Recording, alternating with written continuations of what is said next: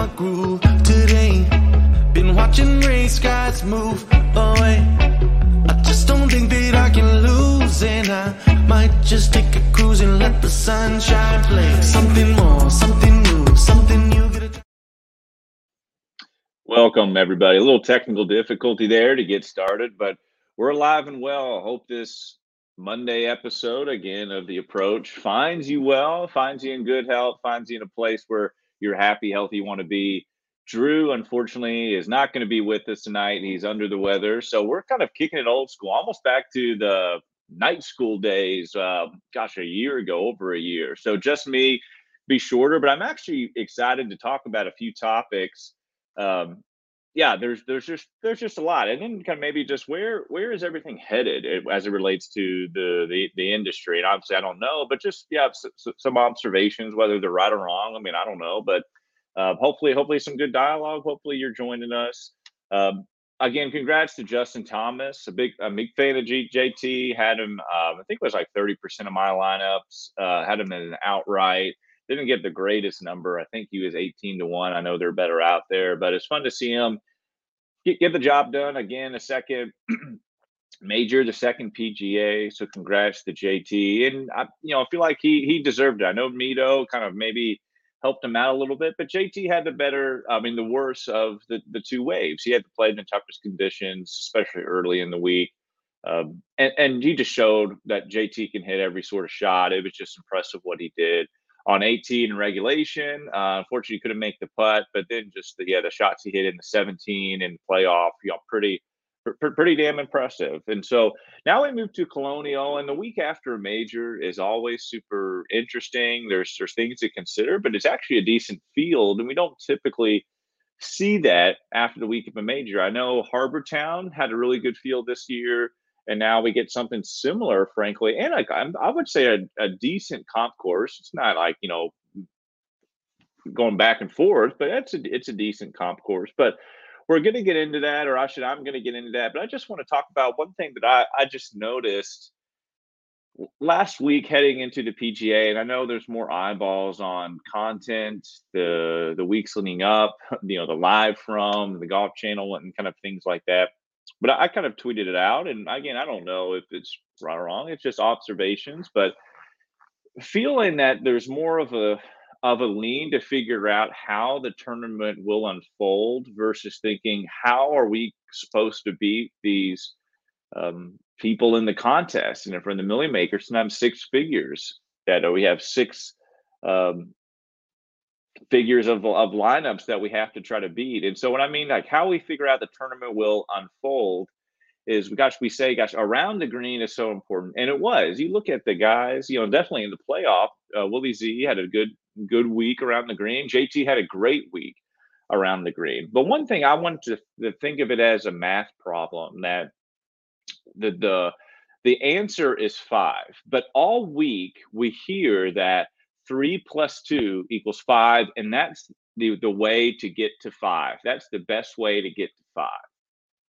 In reality, there's multiple ways to get to 5. There's 4 + 1. There's multiple, and there's 2 + 2 + 1. Think of it as like that. So my point being is that I saw so many people just cross off great golfers because of the around the green kind of narrative. And that, again, turned to be true, but not every golfer that played well around the green. And the point being is that there's multiple ways to get to a solution. And so if we're hearing that each week, and Tampo brought up a great point, that we are in a little bit of a bubble on Twitter. We're not, Twitter isn't a great way to get a gauge on what the community is doing, or not even the community, our opponents in the contest. But what it does seem to do, unfortunately, is develop that I have to lean and kind of fix myself into a belief of the type of golfers I'm trying to roster, and that really takes us away from really thinking, conceptualizing, how do I beat these other people, these other lineups in the contest? And so, point being is that around the green was important, but if you're not a good around the green player, it doesn't mean you couldn't perform well. And if you so I'm trying to think of other things that were tossed out. But regardless, there's multiple ways to get to the solution. There's multiple ways to if you're trying to get to 5, there's multiple ways to do that. 3 plus 2, 1 plus 1 plus 1 plus 1, there's 4 plus 1, there's multiple ways to get there. And so if we're leaning too heavily just on one, and then we're just crossing off golfers, like I'm come back to the name I'm thinking a lot of was Victor Hovland. And yeah, he had okay, made a cut. I think he was 30th. So I mean, he didn't do anything. But let's just say Victor finishes 15, finishes 10, finishes top 5 of everyone. And I'm really also thinking of then Brian Harman. I think the 2017 U.S. Open, when everyone said distance is key, distance is key. That's not Brian Harman, but you have to think, okay, if I'm not rostering a good around the green player, then Victor Hovland and Brian Harman in 2017 U.S. Open would have. And you can use example like this in every tournament, but then they can have. There's different ways to get to the solution, different way to get into the top 10. And so if player A is not a good around the green player last week, I'm saying no. Well, then what's their ball striking like? When they're a great ball striker, well, yeah. So they can have maybe a ceiling type performance ball striking, and the around the green kind of it becomes less importance. But if I'm just thinking that 3 plus 2 is the only way to get to 5, that around the green performance is the only way to roster a golfer that I think is going to play well, then we get trapped. We get trapped.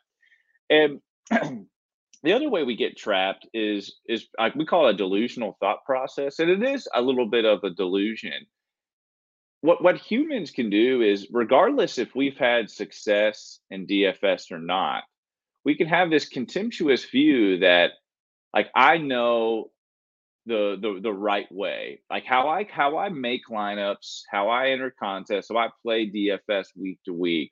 We think of this is my strategy, this is what I do, this is what I know to be true, whether I've pieced it together from things I've heard, or this is just what I kind of believe.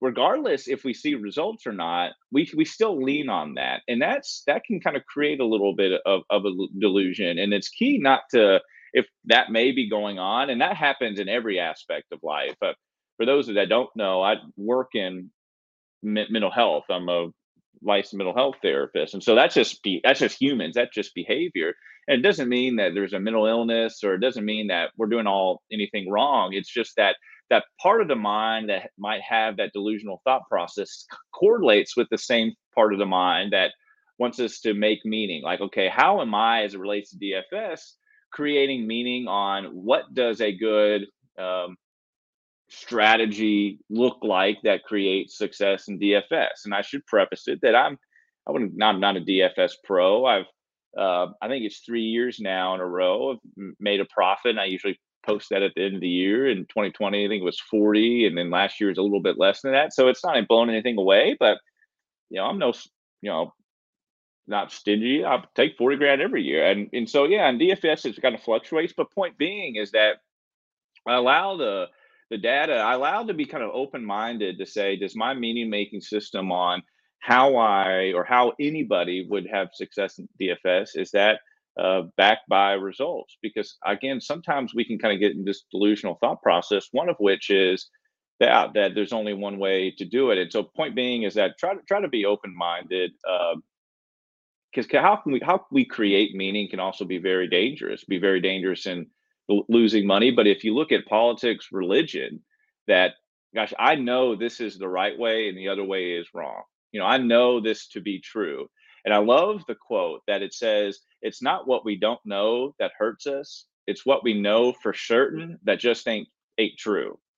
And so we have to understand that we are not going to know everything. And so just like with politics, religion, and DFS, if we think that, hey, this is the best strategy to do it, this is what you have to believe, what you have to do, and we're not really seeing results, like that delusion can kind of blind us from maybe using kind of the rational brain. This might be going down a wormhole, but we have the emotional brain, we have the logical brain, and we have the rational brain in the middle. And the rational brain kind of leans on the other two, but it's easy to rely on the emotional brain too much within DFS, especially if we're kind of playing panicky or fear-based because we've lost some money, or it can be too much on the logical brain, which is what I was just talking about at the very beginning, that hey, this is the only way to get to five. 3 plus 2 is the only way to get to five, when in reality, there's other ways. And so thinking it like that, being too much in the emotional logical gets us into trouble. So it's helpful just to be mindful and check in with like, all right, how am I thinking? How have I been going about my process? And that's why I tweeted that the other day. And again, probably not even related to everybody or even the majority, but just there seems to be, because of all the content, and there's so great content out there, but there's just a heavy push that maybe a side effect with all the content. It's leading people into focusing on too much of how the tournament will unfold versus how do we actually beat the competitors in our tournaments that we're in. And so, speaking of the industry, it's just something I'm fascinated about. I don't know how much longer I'll do this. I got a kid. It's going to be born. My firstborn is going to be here, kind of the late summer. 2 months pretty much. You haven't practiced, starting another business, and but one thing I'll just, if I never, you never see me again, I wanted to understand is it's important that, who you listen to and also what you listen to, just like what you read, you are what you read kind of a thing, is that behavioral change. So I'm relating it again back to psychotherapy. Behavioral change, one thing we know isn't really done by psychoeducation. So psychoeducation would be like, you know what, your dad never loved you, and that's why you have anxiety right now. That doesn't really help or change people. Now, education is key. Education on, and there's so many good content providers that offer great education. That's key. You'll need that starting out, or even just kind of reassessing your strategy. You'll need that. But if we're kind of feeding ourselves with the same education of, I listen to what the model says that we need for the course. You have to play off the tee. We're looking for around the green players. We're looking for guys like this, and we're looking for value for salaries. And you're just listening to podcasts that just give you that. Again, that type of education might not create behavioral change. We want the behavioral aspect to be, if we're looking at it through a lens of game theory, and that's just one maybe of many ways to have success in DFS. But if we're looking through it through a lens of game theory, is that behavioral, we're not even being aware of that. What we want to be aware is really focus on the process over that particular content of, we really need ball striking this week, but really, again, the process of, how do I beat the competitors in my contest, and specifically GPPs. And I don't hear many people talking about that at all. Now there's some great people out there, but it can really get paralysis by analysis as more people coming into the industry. And again, there's such great, and there's a really long list of people I could just name. And so I guess a good way to model it is like, when I'm done with this, I might pick a handful, five, people kind of I listen to, gauge the industry, and then I might leave it at that. Uh, but listen and do what works for you. I mean, and again, I don't know that, you don't even have to listen to me. I'm not claiming to be the best or anything, but I do believe that there's carryovers to how just humanly our minds kind of work, and there's traps that we can get into easily, just like we've all, I'm not ashamed to admit, we've all had periods in our life where we felt like we were in a rut or not making the best decisions. Then we've had times in our life where we feel like we're flow and we're just cooking and we're moving along. And a lot of those we feel like we're kind of a slave to, or we're just along for the ride. But we have a lot of influence, and it is tough within the influence too. I mean, in the community as well. And I don't mean to chase a rabbit, but it's just, everyone wants to be the wittiest, smartest, and the funniest, and the most sarcastic. And I also don't want us to get away from what really drew me into starting this in the community, was just the support. And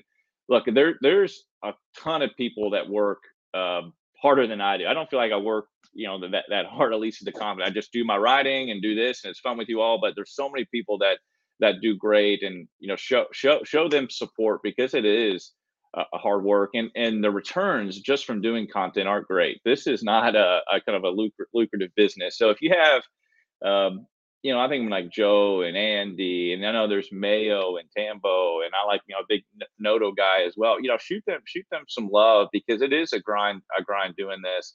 And the best part about this, again, I don't know how long I'll be doing this, and I don't want to chase a rabbit too much, but the greatest part are are the people. Who was lucky enough to make a few friends, and that is great. So yeah, interact with people, share support, share love, and so I just yeah, I kind of wanted to remind people about that, and then just check in again with that strategy and kind of reassessing of kind of what we're doing. Just to recap, again, there's multiple ways to get to a golfer. There's multiple ways to how a tournament could unfold. And again, just summing up real quick, if we feel like and if we hear content wise that the best way or the only way to get to the solution of number five is 3 plus 2, when there's multiple ways to do that. So just kind of keep that in mind. But what I'm going to do, we're going to go back, not go back, but I appreciate you. Yeah, David, you're a good one too. So what I'm going to do is I'm going to share my screen, and we're going to kind of look at the board here and just go through pretty quick. Again, it's a Monday. We don't have ownership, unfortunately, and kind of things like that. But yeah, just going to share my screen right here.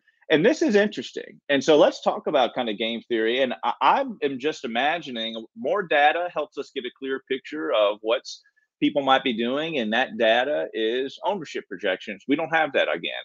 But I do kind of want to kind of go through the board and just maybe imagine what people might be doing.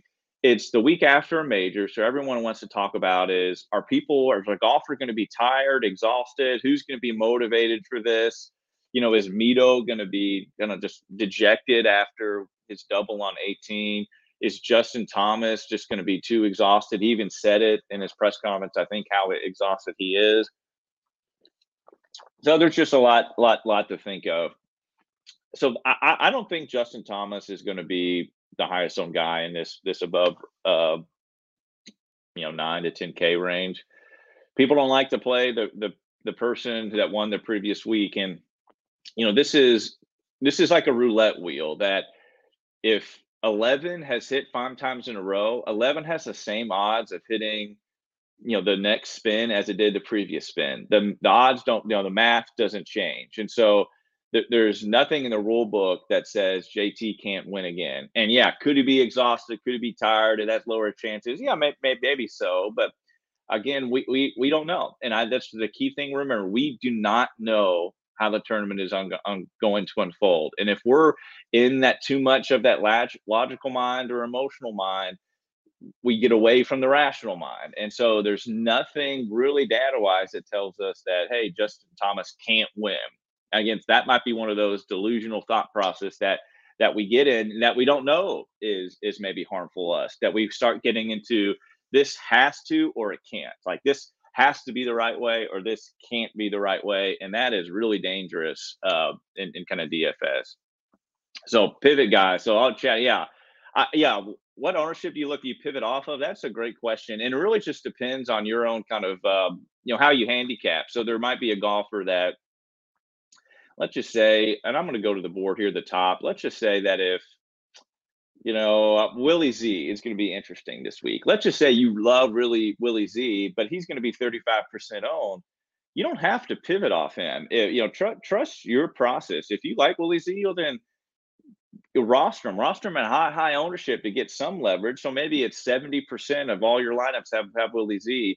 But if you find a guy that you're less confident, and so if I scroll down and I'm trying to just guess real quick who might be highly owned in this 7K range. I do want to talk about Rose, but like Kirk had a good week last week. Actually played very well. Let's just say that he's 20%, but we know that he's inconsistent. That says that there's more, I feel like, that can go wrong with a golfer like Chris Kirk in this situation. They can go right, and the opportunity of the leverage is too lucrative to pass up. And the leverage being that if he just happens to play bad, again, we cannot read the future. We don't know if he'll play bad or not, but just the opportunity for him to play bad. And if we fade him and pivot to a guy in the price range in around, let's say 10%, well, that leverage is lucrative. That helps us. And so you get an opportunity like that to gain that leverage. That's hard to pass up. But let's pretend that Chris Kirk checked a lot of boxes for me, and I'm like, you know what, I do like that play. Maybe I'll move to another high-end golfer. So I hope that answers your question. And it's a great question because, gosh, I really feel like that you can't get away from chalk. Chalk's going to be out there, and you're going to have to play it. But if you can make those accurate pivot plays, it makes the world of difference, especially in single entry. I like to get kind of more, and some of my lineups are kind of wild when I do the 150 max. I make 150 lineups through the generator, but in single entry, I like to get kind of even more crazy because usually with the lower owned guys, they're less owned, and higher owned guys tend to be higher owned in single entry contests. But so JT models out, of course, really well. He's one of the best. But I'm really wondering what people are going to do with Scotty. I think played here once before. Actually, no, he's played here twice. I think has one missed cut. He's only has 6 measured rounds, so that would be one made cut, one missed cut. Didn't look all too great yet last week. Probably highest owned guy. Yeah, it might be kind of trending down a little bit. Not that he's not going to have a good rest of the year, but just you're definitely not in the form. I do want to talk about Willie Z, and again, kind of we know what happened to it, and I'll point out that if we had him projected, I think around 10%. That may have been higher. I can't really remember, but I think he was only between 12 or 14% at the PGA last week. And that was a little recency bias. If he didn't miss cut at the AT&T Byron Nelson, he probably would be in the 20s. But one thing that Willie Z did do well last week was putt. He gained 4.6 strokes putting. We know that's not the norm for him. And so maybe we take that into consideration. But he did do his usual stuff. He gained 9.7 tee to green and 5.1 on approach. But I do like him this week. The person maybe I would wonder about the most is Victor Hovland. I liked him really at low ownership last week. Again, had an okay tournament, nothing great. I finished 41st, but he did play well. 4.5 tee to green, 2.7 on approach. He will not be highly owned. And so I really, really, really like that. Spieth, I might go back to Spieth again. And as we go down, I know I'm jumping all over just me tonight, so I'm naming just a few names, but this feels like a Tony Finau spot. Really encouraged with how Tony played last week at the PGA, and pulling up the stuff right here. 2.2 on approach. That's not going to be earth shattering, but he lost 7.7 on approach at the Wells Fargo. 5.6 tee to green. And that he's now gained strokes tee to green in 3 straight. I think 4 straight if we account the Masters. That's encouraging. He finished second in Mexico, 14.8 strokes tee to green. Yeah, so Tony's trending in the right direction. I really like it. Do not think he's going to be highly owned just because if people are looking at his recent results. It's just it's not really catching the eye. It's been kind of maybe a minor slump. Another one is Abraham Answer, who I'm trying to pull up what he's done. He's played here a lot. He's had 16 measured rounds at Colonial, and he ranks 7th off the tee, which makes sense. You got to keep it in the fairway. What I really like is he's 24th also in putting, 22nd in ball striking. And if we look at Answer last week, which kind of came out of nowhere, and he was such a great DFS play. I was, in hindsight, just kicking myself. I didn't have him at all. He did putt well, almost 4 strokes putting, but he did kill it tee to green and on approach, almost 5 strokes on approach, 6.4 tee to green. So maybe this is where Answer kind of turns it on and has a good into the or a good second half of the year. Again, do not think will be too highly owned right there. Max Homa is kind of popular. Berger's picking up some speed. Berger is very interesting coming off the missed cut. I'm kind of surprised that I have heard his name so much today on Twitter. Again, Tambo's right. We live in a bubble, so it's probably not an accurate reading of what the people are going to do in our contest. But he's played well here. 14 measured rounds at Colonial, ranks 14th tee to green, ranks 23rd on approach, ranks 24th in DraftKings points.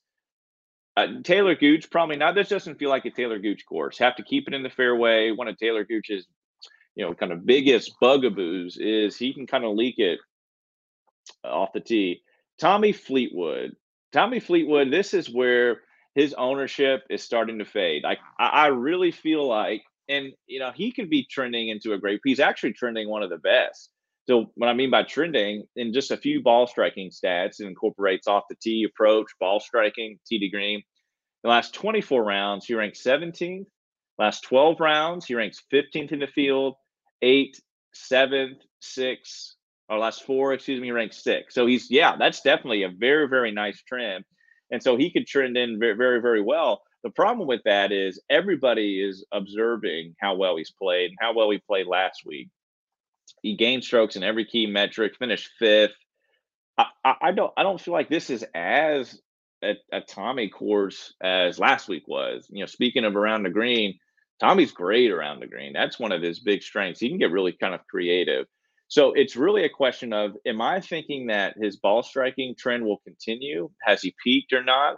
But also verse it of his ownership of how that's going to be inflated.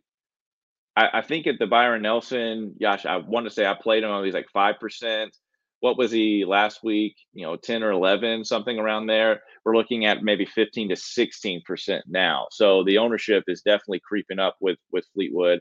I shouldn't say definitely. That's just what I'm kind of imagining, and so I think it would. So I'm really going to have to consider is his maybe trend that he's doing with the strokes gain data, is that continue, but also is it worth buying more of the ownership? Because then we have a lot to think about in this lower or mid 8K range. You got Webb, who's playing well now. Mito, what do we do with him? Davis Riley, who was another good showing. And then even DeChambeau. So there's just a lot to consider. And again, right above them all is Tony Finau. Just a whole lot to kind of run through and kind of consider. But I mentioned Chris Kirk, and I didn't mean to say, or I hope I didn't say, I was just using it as an example. I don't think he's going to be 20%, but I like him. He almost reminds, like, he's a poor man's version of Tommy Fleetwood in this scenario that is not having the same trend as Tommy Fleetwood, not as good, but he's definitely kind of improving in a similar way. And maybe we get a ownership like that could be a good pivot play if Fleetwood is 17% owned and Kirk is 8, and I don't know if that's going to work out, but that could be it. Kirk finished 5th last week, 10.8 strokes tee to green. So he might be on a Monday night possible pivot play. We'll see with the ownership projections, but again, Kirk could go on to be pretty chalk. So yeah, we'll just have to see. That's one of those things we really love the data of what are other people doing in our contest, which is ownership projections. But kind of like Kirk so far, the interesting guy is what I wanted to talk about, and that's Justin Rose. And I'm surprised. Justin Rose has played here often, 16 measured rounds at Colonial. And damn, he lights up the board. He ranks 3rd in strokes gained total, ranks 8th tee to green, 7th ball striking, 6th short game, 11th off the tee, and 14th on approach. And the big one, he ranks 4th in putting at Colonial. Yeah, good for him. So he has the history, and he finally showed life at the PGA, and that is such a Justin Rose thing. Justin Rose has had terrible metrics outside of the Farmers. Just played terrible this year, and then just pops at the PGA, and he had some. I don't want to call it luck because I don't know. It's being, these golfers, you make your own luck, but chipped in, buried some long putts, just what Justin Rose tends to do. He did lose strokes off the tee. I'm a little worried because we're definitely going to need that this week. But he does have the course history, one of the best, maybe cumulative, maybe the best in the field, just with the strokes gained wise. So really interesting to see what Justin Rose does. It's a high risk, high reward play because we don't know if his performance at the PGA is an accurate showing of, is that we don't know if that's consistent or not yet. One tournament is way too much small sample size, and earlier this year the sample size is much larger, and he's played terrible. But he does have the back class at Colonial, and so it's like, yeah, let's wait and see again on what ownership it is. If he comes in at under 10, he'll be in a lot of lineups. But this is if he's 20%, 25%, then it's like, all right, I see that there's risk there because his recent form, the sample size is way too small. That can lead to a lot of irregularities. And so maybe I'll kind of pivot this kind of somebody else. CT Pan is someone interesting. Kind of just, I know he's kind of, I always feel like somewhat chalk each week lately, but man, he's flying under the radar, having a great year, strokes gained wise and results wise. But let's see, 1, 2, 3, 4, 5, 6, 7 in a row on approach he's gained. So he's got that dialed down, and it looks like 8 on approach tee to green. And again, if we want to say Harbor Town is a little comp course, got to keep it in the fairway. Scrambling's important because maybe the greens are a tad smaller. I don't know that, but that does sound a little bit of Harbor Town. He's kind of one here.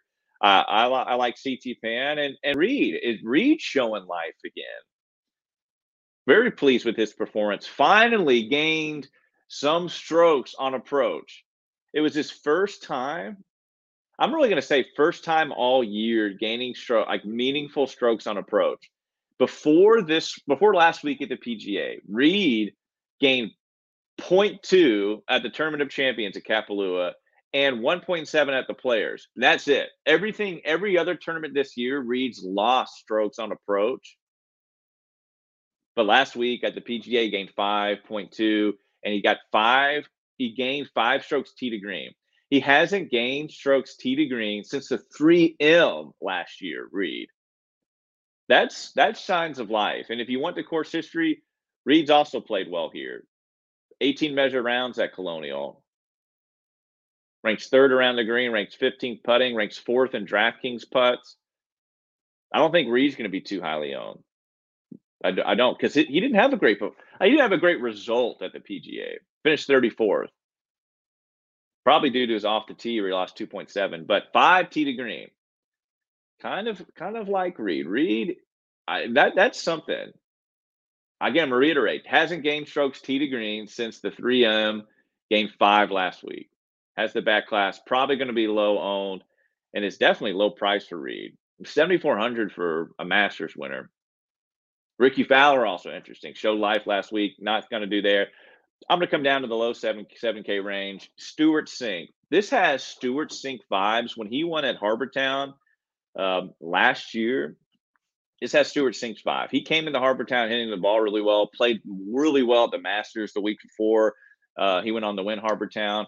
Stewart Cink, look at his strokes gained tee to green data last 2 weeks. 6.2, 5.4. Off the tee, 5 strokes gained last week. 2 at the Wells Fargo, approach 2.1, 5.6. Again, I kind of believe Harbor Town might be a little comp course. Stewart Cink, winner there. And if you want to look at trends, let's look at it. Last 12 rounds in these ball striking stats, he ranked 17th in the field. Over the last 8 rounds, he ranks 4th. Last 4 rounds, he ranks 9th. At 7,100 for a golfer that's kind of trending in that direction. I know 9th is, not better than 4, but it's still in the top 10. That's hard to find. James Hahn is similar. He's kind of in a similar position, but I like Cink more. All right, Sicko range. Let's get down there. Lucas Glover, again, I know people have talked about his history. Kind of surprising well, has played well somewhat recently. But last week, 7.8 on approach for Lucas. Again, can't putt worth a damn, but 8.5 tee to green with, again, some of his history. Let's pull that up just to make sure. 20 measured rounds. So he plays this tournament often. Does rank 13th in the field in ball striking. I do feel like Lucas Glover, you're going to hear his name often, so I'm not going to mention it too much. JT Poston is a guy I want to mention. He'll probably be between 2 and 5% owned, I hope. RBC Heritage finished 3rd, went to Mexico, miscut, but then bounced back with a 9th at the Wells Fargo. He's now gained 4 strokes off the tee, in 4 straight events, he gained 4 strokes off the tee. Excuse me, that makes sense.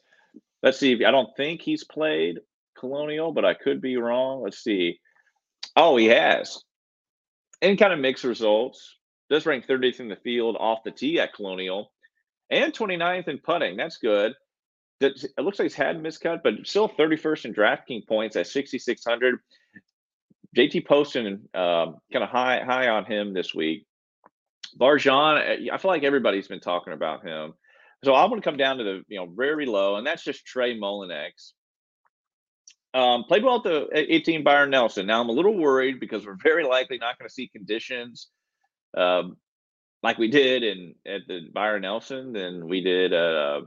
I'm thinking of the Wells Fargo. So yeah, Byron Nelson. So yeah, maybe kind of somewhat. So there won't be as much as a Birdie Fest. They'll be much challenging this week, but at the Birdie Fest, gained 3.5 on approach, 5.3 tee to green. And not earth-shattering, but in this low 6K range, kind of worth a flyer. But the real guy in the 6K range I really like is JT Poston. I'd be remiss not to. I know he's not in 6K, but that's just Matt Jones. Matt Jones is the essential DFS GPP play, and I feel like if you do make 150 lineups in a course like this, Texas, and if there is going to be wind, you just got to play him. It's an oddity looking at his results in previous tournaments, how he goes from like miscut to third, miscut to second, miscut 14th win, and then miscut again. It's just so all over the place, and but it's a high, I wouldn't say high floor. He has a decent, I mean, ceiling, but a very, very low floor. So it's a risk reward play. But I like Mac Jones because one thing he really, really does well is, and maybe the best what he does is his off the tee game, strong off the tee, so he can get into fairway. What he doesn't do well is on approach and putting, not so much this year, but he is also a good around the green. And so yeah, I like Matt Jones in tournaments like this as a flyer. Liked him last week, didn't really work out, but um, I mean, we do. He's going to be low owned. He's only 7K. So that's just running through it on a Monday. I appreciate y'all. Just yeah, I just appreciate it. And if you want to check out, I'm just going to remind you at the very beginning is, make sure you're also, because it is important to think of, okay, how's this tournament going to unfold, and what does a golfer need to do well here? All that is very valid, but also make sure to remember, okay, what do I need to do if I'm playing GPPs to try to beat my competitor, because that doesn't get the fanfare or the content as maybe the other side, and that's easy. And I get it. I would say it when we first started that, gosh, strokes gain data makes us sound a lot smarter than we are. I can and that's subjective, but gosh, I can really make a case for a guy, and I can say he played so well on approach, and here's the strokes gain data, and we really, really lean into that. But what is not really talked about much is, okay, well then how do we use that information to then consider it as, how do we beat the people in our contest? How do we beat the people we're actually competing against? So, David, I appreciate you. Appreciate y'all for listening. Hope this finds you well. Be kind, be gentle, have fun. We'll see you again next time. Good luck this week. Appreciate y'all. And shout out to Drew. Send Drew some good messages. He's not feeling well. So, Drew, we miss you. We'll be back next week. Peace, guys.